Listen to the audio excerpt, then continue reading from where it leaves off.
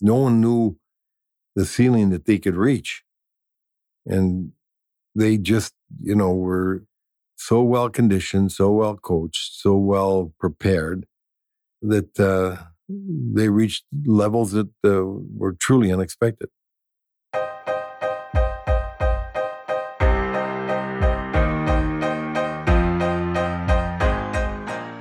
Our guest today is hockey legend and Hall of Famer Lou Nanne. Lou was a college standout at the University of Minnesota. Throughout his professional career, he played, coached, and was general manager for the Minnesota North Stars. He also played in the 1968 Olympic Games for Team USA and was instrumental in the selection of his close friend Herb Brooks to coach the 1980 gold medal team famous for the Miracle on Ice. Lou brings us back to 1980 as he discusses the stunning victory over the heavily favored team from the Soviet Union.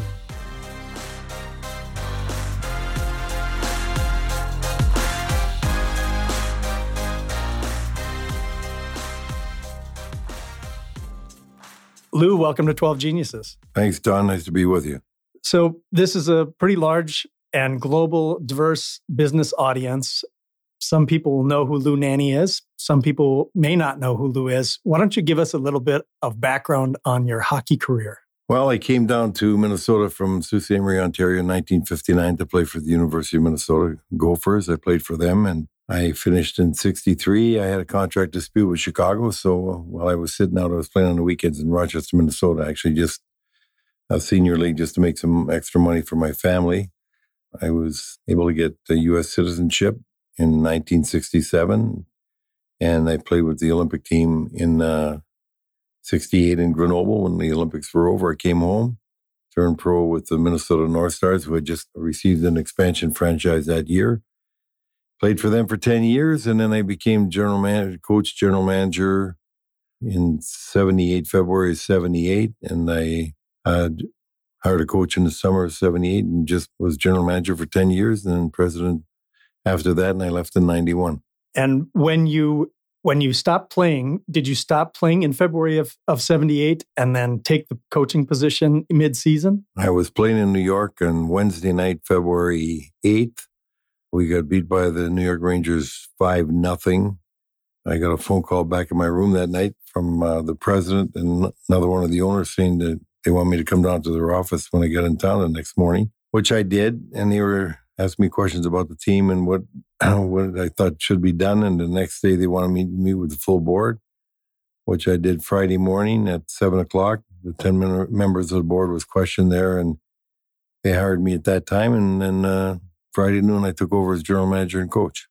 How did you get involved with the 1980 U.S. Olympic hockey team? Well, I was the general manager of the North Stars, and I was in Herb Brooks. He was with me in the 68 team. And on my way home from Grenoble, I said, Herbie, I'm going to quit coaching. I was coaching the university freshman team for those 5 years that I set out before I turned pro. And I said, I want you to take over the job. And he was selling insurance. He said, I don't know why would I want to do that? I said, you'd be a good coach. You got to do this. So I said, I've already talked to the head coach, Glenn Sonmore, and he will take you on as an assistant. So we got to meet Marsh Ryman, who was the athletic director, when we get back, and get him to hire you. So we went and get an interview with Marsh, and Herb got hired that day and took over for me. So now Herbie was coaching freshman team for a while, and then he got hired in the early 70s to be head coach when I was playing with the North Stars. And he was very successful. He won 3 NCAA championships. And so when I took over as general manager and coach, I told the owners that I wouldn't do both jobs. I think you should only do one. It takes too much time to do both. But I'd coach till the end of the season until I could get somebody that I wanted to hire. So I tried to hire Herb. Then he didn't want it. And in 79, when I tried to hire Herb to coach, he said, Louis, I really want to coach the Olympic team. You're on the Olympic committee, selection committee to hire the coach. Get me the job. And I said, well, Walter Bush, who's one of our owners of the Minnesota North Stars that I was working for, he was president of USA Hockey. He was chairman of the committee. I said, okay, I'm sure, we can get that done. We'd already offered to a college coach who had turned it down. And so I called Walter and asked Walter, if the committee would consider Herbie. We thought it'd be a good idea. He said, sure. And so that's when Herbie got hired. So after he picked his team in Colorado, he said, Louis, he said, I can't play with this team against just college kids and get them ready. I said, well, I can't get you in the NHL, but I said, I will get you some exhibition games with my friends, some of my other general manager friends. I know I could get them to give you a game. So you may be able to get you 4 or 5 games. So he said, that'll work, but I need more than that. So I said, well, I'm chairman of the Central League Committee, and that's our top farm team down there.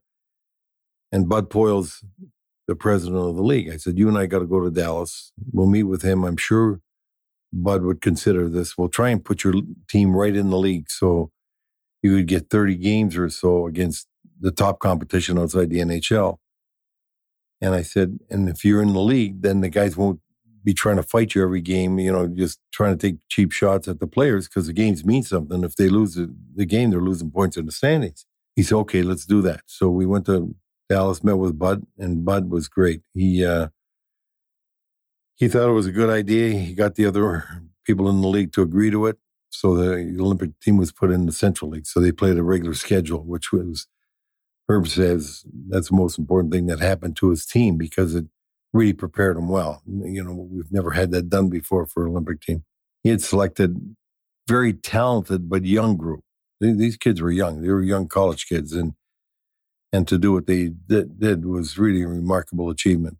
The opportunity to get them to be prepared playing against men and real good competition was a big thing for them. How did they do in the Central League? They did really well. And they did, okay. Yeah, in fact, I was just looking at one of the things last night when they came back. I think it was against a Dallas team when they were losing 5-4 in the third period, came back, got a couple goals, 1-6-5. But they did well.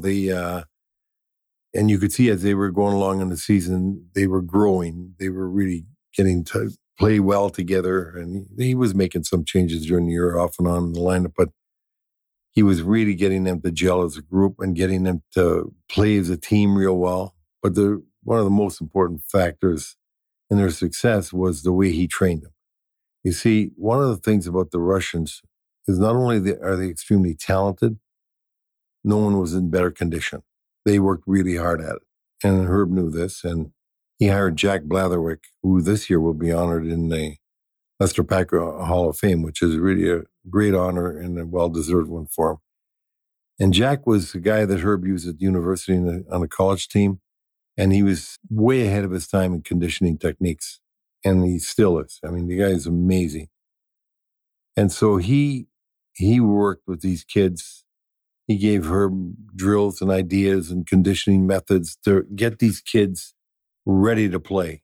And the most amazing thing was when they got to play in the Olympics, nobody was better conditioned than them, even the Russians. They were as well conditioned as the Russians, which was a big key because even the pressure of the game, they weren't going to get tired out or, worn down like teams had so often been against the Russians, especially U.S. teams, because they never trained as hard as the Russians did. When you think about the way that the team was selected, was it designed to compete with the Soviets, or was it designed to be competitive against any competition? Well, you got to be, a realist. Nobody expected this team to beat the Russians. You would hope that they beat the Russians, but really, and if the team played again, another 20 times, it probably wouldn't win another game. So that's just the way it is. I mean, they were as good a team as there was in the league, so you just couldn't have that. But they were designed to be a competitive team and go to their strengths. No one knew the ceiling that they could reach. And they just, were so well conditioned, so well coached, so well prepared that they reached levels that were truly unexpected. Maybe you could take a little time to describe the Soviet team because they were extraordinarily dominant at the time. Well, they still were. I mean, that's the beauty of playing in the Olympics, one-game playoffs. You can win a game. You don't have to play them 2, 3, 5, 7 games. And these guys had won the most championships of the last 20 years before that. They won the most world championships. They won the most Olympics. They played a series, which I still think is the greatest series I've ever seen in any sport, called the Summit Series, in 1972 against the Canadians. So the Canadians had an all-star team. They start training in August. They played an 8-game series, 4 games in America, 4 in Russia.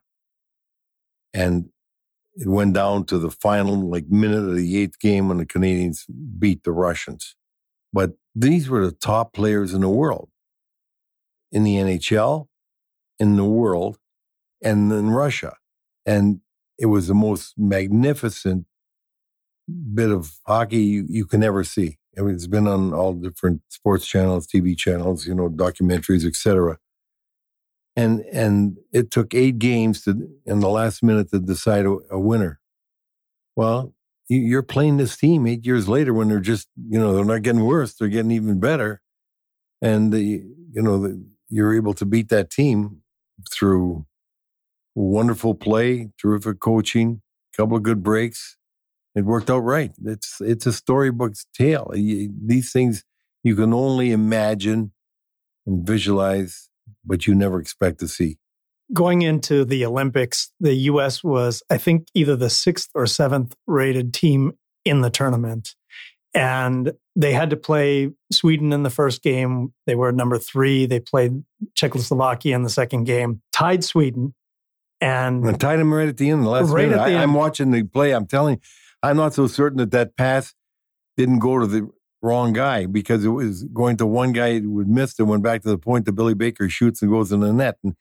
And that's the beginning of good things to happen. If they lose that game, are they demoralized? Do they go on the... It wouldn't even be demoralized. They wouldn't have won the gold medal. They just wouldn't have won it. And then they beat the second team in the tournament, second best team in the world, 7-3 next game. Well, I'm not so certain that they were the second best team, because the Canadians were in the other bracket. They didn't have to play the Canadians. So, as I said, things were breaking really right coming down the line. You talked about their training. What are some of the other innovative and creative things that the team did to prepare or execute in game? I have to say that the biggest things they did was the training, the methods, and the games they played. There weren't anything innovative that changed the way they played, because there's only so many things you can do in any sport, and they did play more of a controlled puck game than they might have. Usually, you might have seen a college team play rather than dump and chase. They did control it more. They had, as I said, very skilled players who were able to handle pucks, like Mark Johnson, Neil Broughton. They had so many, their defense was great back there. Jim Craig was magnificent goal in that game. So you had a lot of good things going with a lot of talented players, and you had more puck control than maybe they might have had if they would have played a dump and chase game. And the fact that they were able to play at the same speed and the same level throughout the game for 60 minutes was a factor. You weren't going to outfool the Russians. You weren't going to come up with some gimmicky plays that were going to do any damage. You had to play the best of your ability with as much puck control as you can, and certainly with as much pressure as you can put on the puck carriers as you could. Can you talk about the team chemistry? And was the team designed to have great chemistry, or did that chemistry grow over the 6-7 months that they were together? It grows. It grows out of the abilities of the players to play and want to play together and play for one another. But they had a group of players that not only were talented, they were committed, and I have to say they were driven, and they had a lot of belief in each other, which was really important. As they played through the season, as they grew, they had to believe in one another. Then now they didn't give up either, because the week before the tournament starts, they got hammered in Madison Square Gardens by the Russians, and that wasn't a set deal. And they didn't want to play bad or something. It was just the Russians being dominant. But they didn't get demoralized. They didn't quit believing in themselves, and they looked ahead, playing a game at a time as best as they could, and that turned out to be good enough. Our guest today is Hockey Hall of Famer Lou Nanne. We just talked to Lou about the construction of the 1980 USA Olympic hockey team. When we return, Lou will share what it was like at the Olympic Games in Lake Placid, New York, as the team went on its improbable gold medal run. Hi, everybody. This is your podcast host, Don McPherson. At 12 Geniuses, we write, report, and speak about the trends shaping the way we live and work. As we look toward entering a new decade, technologies like 3D printing artificial intelligence, gene editing, and more sophisticated robots will continue to disrupt and change our society. If these trends are important to you, we invite you to follow us on social media. And to book me to speak at your next event, contact us at future@12geniuses.com. We are back with Lou Nanne. In this segment, Lou shares what his expectations were for the U.S. hockey team going into the 1980 Olympic Games. He also talks about being a professional sports general manager and his strategy on talent selection and building team chemistry. So you alluded to a game that they played 3 days before the Olympics started in Madison Square Garden. They got beat by the Soviets 10-3. Right. What was the strategy behind scheduling that game? It wasn't a strategy. A lot of it was money for us in the U.S. I was part of the USA Hockey, and it was a big draw. We get some money out of this stuff. It wasn't, we weren't thinking, we're going to play them in the finals. Or, that this was set up before. This was essentially a money deal. Maybe it helped because the Russians might have got a little overconfident by the time they got to play them in the finals. So the U.S. team loses 10-3 3 days before the games start. What did you think their ceiling could be? I thought that they could win the bronze. I thought that they could, get third. I never, ever thought that they'd get a silver, and I certainly didn't believe they'd get a gold. When did you believe they could get a gold? When the buzzer blew. For which game? When they were playing the Russians. When they were playing the Soviets. I was sitting right there, and I waited till that buzzer went down. They were putting pressure on all the time, and especially near the end, they were right, and I was right at the blue line, our blue line at that time. So the puck was in the zone. I'm watching it. We got it out. And then that's when I'm starting to feel we got a chance. The last 10 minutes after the U.S. goes ahead 4-3, the last 10 minutes, it is just a frenzy. Yeah. And the U.S. team is doing everything they can to cling to life. So it's dramatic. And, maybe you remember what the shot count was. I think it was 39-16 or something like that. So the Soviets. Craig was great. Our goaltender was superb. He couldn't play a better game than he played that night. They beat the Soviets, and they have one more game left. So right, against the Finns. They don't have the gold medal yet. Right. Mm-hmm. How does the team avoid a letdown? Well, they had a letdown for 2 periods. They're behind 2 goals in the second. Herb told them, if you guys don't win tonight, you're going to take it to your grave. It's hard to avoid a letdown because everybody was focusing on the Soviets, not realizing you still got to win that game against the Finns. And then when you go in a game against the Finns, you're still coming from the euphoria of beating the Soviets like you did. And so, but he got them turned around by the third period, and they came back and won that game. Did you have any trepidation? Or? Oh, yeah. I mean, well, you're down by 2 in the third against the Finns are a good team. Finns have had they had a lot of experience in world competition and Olympics, so these were good players. How did the team deal with going from zero expectations to the whole country paying attention in just 2 weeks? Because that was the case, right? But you got to realize we're in Lake Placid. They're in Lake Placid. I was there watching, and Lake Placid is a town of about 5,000 people. They're immune. I was immune. No one had an idea what was going on in the rest of the world. It was like you're in your own little town here. Nobody knows that the rest of the world is high, low, watching the games or anything. There's TV. You didn't have the kind of TV you have at this time. I don't think the game was even televised at that time. I think it might have been recorded. I think so. Yeah. So I'm saying that, we think now that everybody, the rest of the world is going crazy. No, not until it came to that final, until they're playing the Soviets and they were undefeated. And now they're, you hear they beat them and the game's recorded. And that's when the euphoria and attention really started to come. I don't know that I've ever seen anything like that where you feel like you're in a glass booth just watching a game or they're playing a game and nobody else knows anything about it. Yeah, that's a really good point because I remember being a kid. I was 11 years old at the time, and I don't think we saw the game live, but we didn't know who won. Yeah. There just wasn't, there no phones and the newscast at 5 o'clock or whatever, and I don't think that was covered either. You're talking 40 years ago, media was a lot different, and the media coverage and social media, et cetera, it just didn't exist.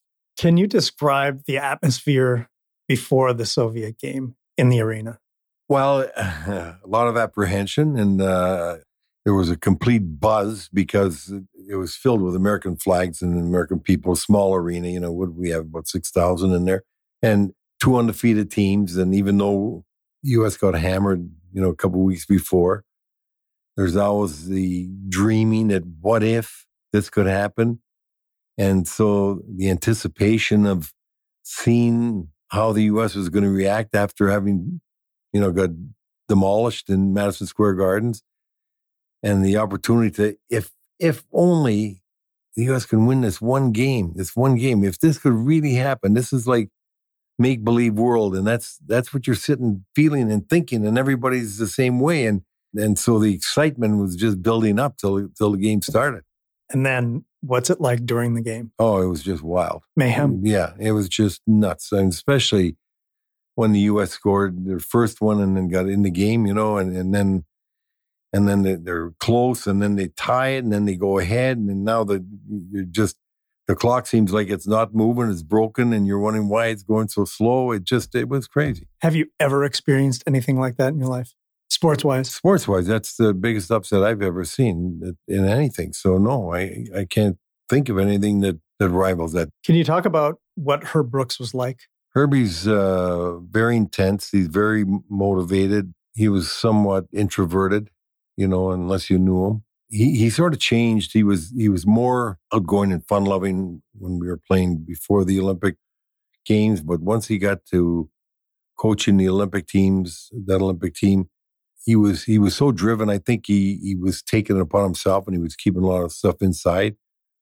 But he knew what he wanted. He was a guy that could motivate you and talk to you, but he's also, I think, a terrific strategist. And he also had a great feel for knowing what his team needed, like the conditioning. He needed a Blatherwick to get them in that kind of condition that he needed. He knew what he wanted, and he was driven to get there. How did he know how far he could push the team? No one can tell you how another guy knows this or that, but having been with him for so much of our lives, I would say that it was a feel. He had a great feel for what was needed, what was expected. And I think he had a thought process that said, they have to do this, or I got to get somebody else, or I won't play them, So we talked about the atmosphere before the game, during the game, after with the Soviets. What was it like afterwards? It was bedlam. I remember I went down to the locker room, and he was sitting in the hallway outside alone. I went, sat down beside him, and his words were, "Can you effing believe it?" And I said, "No, I can't." and he was like in another world. He was like in a daze, and most people were in a daze. When you saw something that you would only dream and hope that would happen, but never expect it to happen. And this is magnified by everybody. So you're living in the never land. What does it feel like to put on the USA jersey? One of the greatest things that can happen for you is representing your country, playing for your country, competing for your country. And you never, ever have the feeling that you have in that locker room. The closest I had was in the Stanley Cups playoffs, who I played and the semifinals, but reached the finals as a manager. The excitement, the exuberance is there, but there's a little extra, a little different when you're competing at the world stage, especially the Olympics for your country. There's, in my mind, there probably is more pressure, but you don't think about the pressure. You just think about what you're doing and why you're there and what the competition's about.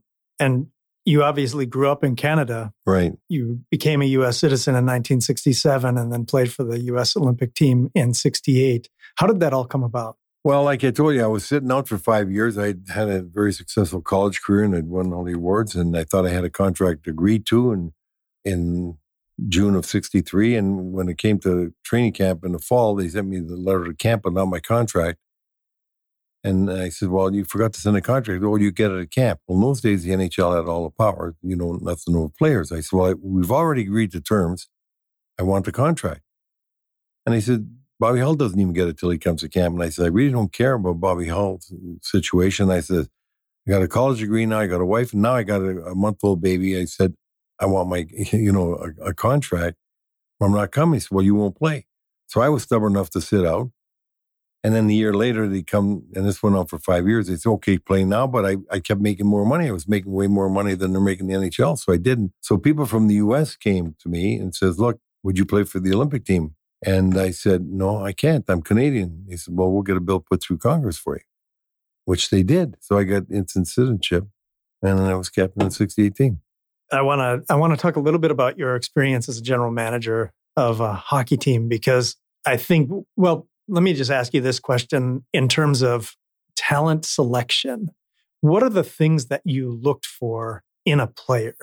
Was it strength, speed? Was it there? Well, there's not one thing. You look for a lot of things. But yeah, what are the dimensions? First of all, you got to have hockey sense. If you can't have hockey sense, you can't play. And you definitely want to have speed, because speed kills, speed wins. But, if you don't have hockey sense, I used to say I had a cousin in Sault Ste. Marie. It was the fastest thing in the world. But if you open up the end boards, you skate to the steel plant.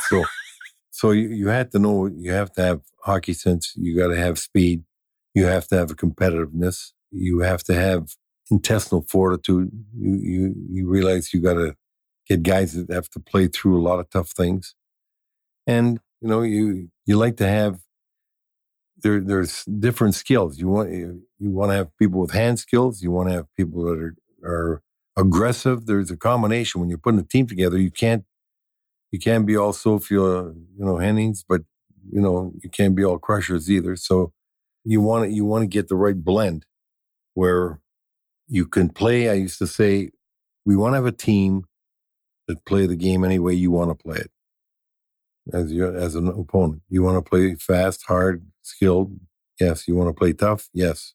Whatever you want to do, we can do, and we can do better. That's what you look to get. So multidimensional. They have to be durable too, I would imagine, because that to me is one of the big differences between college sports and professional sports, is the ability to answer the bell every day. Well, one thing about hockey players, and I think Bud Grant, a great football coach from the Vikings, said it best. He says, ability to play and not be injured all the time is a skill. But hockey players play through more injuries than any other people I know. So it's hard to say that. I haven't seen too many hockey players that are hurt all the time, is what I'm saying. They're very, very few and far between. So many that are hurt, but they were able to play, and they played through pain. And in the olden days, like before I played and when I played, you didn't want to come out of the lineup because you might not get back in the lineup. So you play with a lot of different things that you wouldn't play with today. And that's something that, it's just like thinking. When we talk about a hockey player, and I talk about, having hockey sense, your head is part of your talent. People, say, well, he could skate, he can shoot, he can handle a puck, and that. How does he think the game? Because the head is another talent level. And it's the same thing in hockey as far as injuries. Injuries, another thing, how tough are they? And usually it's been unequivocal. Hockey players, for the most part, they play with a lot of different injuries. Yeah. There is a big difference between being hurt or in pain and being injured, right? Yeah. Injured, probably going to be taken out of the lineup. Right. Hurt, everybody's hurt. Yeah. April and May, everybody's hurt. Yeah. That's what I said. I mean, I once said, after I had a plane crash and I was getting off the plane, all of us lived, and there were 6 of us on there, and I wasn't moving too fast. And this nurse came running down because he had already called the medics. She says, "Stop, you're hurt. I said, I've been hurt my whole life." I said, "I'll tell you if I'm bad after I get to shore here." In hockey, people are typically drafted pretty young, but don't necessarily play when they're young. It seems like a bit more of a crapshoot than, say, the NBA. It is, by far. Yeah. How do you manage that as a general manager? Well, I'll tell you. What happened was, I drafted the first 18-year-old because it was in 79. The draft used to be 20 years old, like an older draft you have in football and basketball, etc. Well, Tom McCarthy was a great junior player in Canada, and his agent was Art Kaminsky, and they were going to challenge the right to work rule in the U.S. because they figured this kid could play. We're going to make him play now. Because years before that, they had one time Bep Goodland played at 16 in the NHL. But then when things came about, sort of settled down over the years, then the draft became 20 years old. And we didn't want to pick out players younger because all you do is make more mistakes, notwithstanding the fact that most of them can't play. You might have 3, 4, or 5 at the most are going to play. But because this challenge was coming, we knew we were going to lose. The NHL, we changed the rules to allow us to draft at 18. And so I picked Tom McCarthy. He was the first 18-year-old guy to come. And he had a good career, if I remember. Yeah, he was a very talented player. He actually was drafted, I think it was in the midget draft in Ontario, ahead of Gretzky. He went one, Gretzky went two. But he could have played longer and better, but he had some personal problems that affected that. Otherwise, he was magnificent, very talented player. What's it like to lead former teammates? Well, when I took over on that Thursday morning, I walked in the locker room. I said, guys, I said, yesterday I was your teammate and today I'm your boss. I said, as far as I'm concerned, you're still friends of mine and I'm going to do what I have to do to make this team better. And after I do that, whether you still consider me a friend is your prerogative, but it's not going to change my feeling towards you, but it certainly is going to affect the way I have to make deals or run this club. So I just want you to know that I'm still your friend, but now I'm your boss and things are going to have to change here and we're going to have to make some moves. And first guy I traded was I rode to the game with for 4 years, that's just the way it was. You just have to realize that whatever position you're in business, one day you might be working for someone, next day you might be the boss and your obligations change, your duties change. And if you're going to be successful in business or anything, I have a saying when I go out to talk to people, I say, do your job. Whatever that job is, do your job. I tell them a story about John Ferguson. He was in the Forestern League. He was as tough a guy as there was in the league. He'd fight like crazy, and he was on the Montreal Canadiens because he make sure that everybody else could do their job. And I say, we get guys that come in the league, as a crusher. They score 2 goals. They want to be a rusher. Next thing you know, they're an usher. So Ferguson never let that happen. He wouldn't walk down the street in the same side of the street as the player that he was playing against during the year because he didn't want to talk to him, didn't want to know him or anything. He knew how to do his job. And that's the same thing in business. No matter what you do, whether you're an executive or you're an administrative assistant or whatever your duties are, you're working in the shop, you got to do your job. And that's when a company becomes successful and people are doing their job properly. You had a great hockey career. You've had a great business career. What are 1 or 2 lessons you took from hockey and applied to business? Relentlessness, driven, perseverance, not leaving the stone unturned. I have to tell you, I still work. I'm today, even though I'm 78 years old, because I can't play hockey anymore. I love to play. I can't play. I'm too old, but I miss the competition. I need the wins. So I'm in it just to compete. People say, why don't you retire? I says, I'd be bored. It's like the adrenaline for me. It feeds me. I have to compete. This is my competition, and that's what I enjoy. And I think anybody that's working, you have to, if you want to be successful, you have to really drive to be successful. You have to have an attitude that you want to be the best that you can be. You really try and leave no stone unturned to make you better at what you do. If you've played athletics and are in sales, there is something beautiful about the win in sales. It doesn't completely replace the win on the ice or on the court or whatever, but it's pretty similar. Oh, it feels good. It does. Believe me. But what you have to remember, even if you're a salesperson, other people made you successful. I have a bunch of people who have to do a lot of work for me before I make a presentation. And so when I have a win, I celebrate the win with all of them because it's not just you that made it successful. It's your team. That's my team behind me. Absolutely. And I want them to know that they're important in the success that we have because I can't do some of the things they do. Yeah. Some people can't do some of the things I do. I can't do some of the things a lot of people do. And so it takes everybody to make a success of whatever you're doing. And you should recognize that and realize that, I don't come back from getting a victory and think, oh, God, I was really good at that. How great you were. Yeah. Patting yourself on the back. I know I'd be nothing. I'm in the investment management business. I go out and get pension funds to manage. Well, if they were leaving it up to me to manage, they'd be bankrupt. And I got really talented people that I work with that make it successful. When you were leading a team, how did you motivate them? What was 1 or 2 levers that you could pull in order to motivate them? Well, what I used to try and do is make them believe in themselves. And I can illustrate, like Neil Broughton still talks about it. He says, Louis, I still remember when we beat Boston the first time you came in the locker room and you went down the lineup, player by player against their player by player and said, now why? And we had never beaten Boston in our history. And this was in the Stanley Cup playoffs. And he says, I remember you going by player, how our guy is better than their guy here. He's always so fired up to get out on the ice. You know, I knew we were better. And we did. We beat him 3 in a row. And we put him out. And I always try and make the person believe in their capabilities and what they can achieve.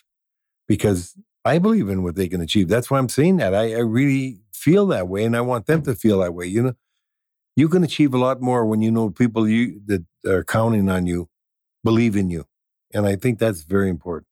I think that's one way. And the other way is, you know, just basically it's like, who's going to take food off my table? It's either me or you're going to eat here, you know, and try and get them to be tough enough, mentally tough enough to know, hey, it's you or me. And no matter how big or how tough or how strong the other guy is, I'm not quitting.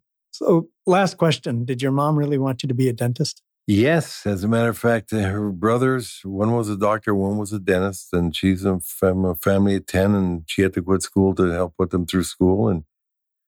And when I was 18 years old, I was a senior in high school, and I said, Mom, I need a new pair of tacks for $92. She says, quit hockey. She says, you're going to be a dentist. I said, Mom, if you give me a pair of skates, I'll get a scholarship. Don't worry about a scholarship. She said, we'll find a way to pay. You're going to be a dentist. So I went to my grandmother to go to my father because my father, we lived with my grandmother and grandfather. And so my grandmother said, hey, Mike, her son, Louis needs some skates. You better make sure he gets them. So I got them. So I got a scholarship to Minnesota. That's what happened. $92 back then? Yeah. No small. Pretty, yeah. That was a lot of money then. So I think your mom was onto something, because when I did learn that she wanted you to be a dentist, I thought, well, maybe she understood your relationship with hockey and the teeth getting knocked out. Well, that's Mariucci. When I came down here, he's showing him around the campus. What do you want to see? I said, I want to see the dental school. He says, why? You're supposed to knock out teeth, not put them in. Lou, thank you so much for taking the time to talk with me today. My pleasure, Don. Thank you. It's been fantastic, and thank you for being a genius. Thank you for listening to 12 Geniuses. Thanks also to the amazing team that makes this show possible. Devin McGrath is our production assistant. Brian Bierbaum is our research and historical consultant.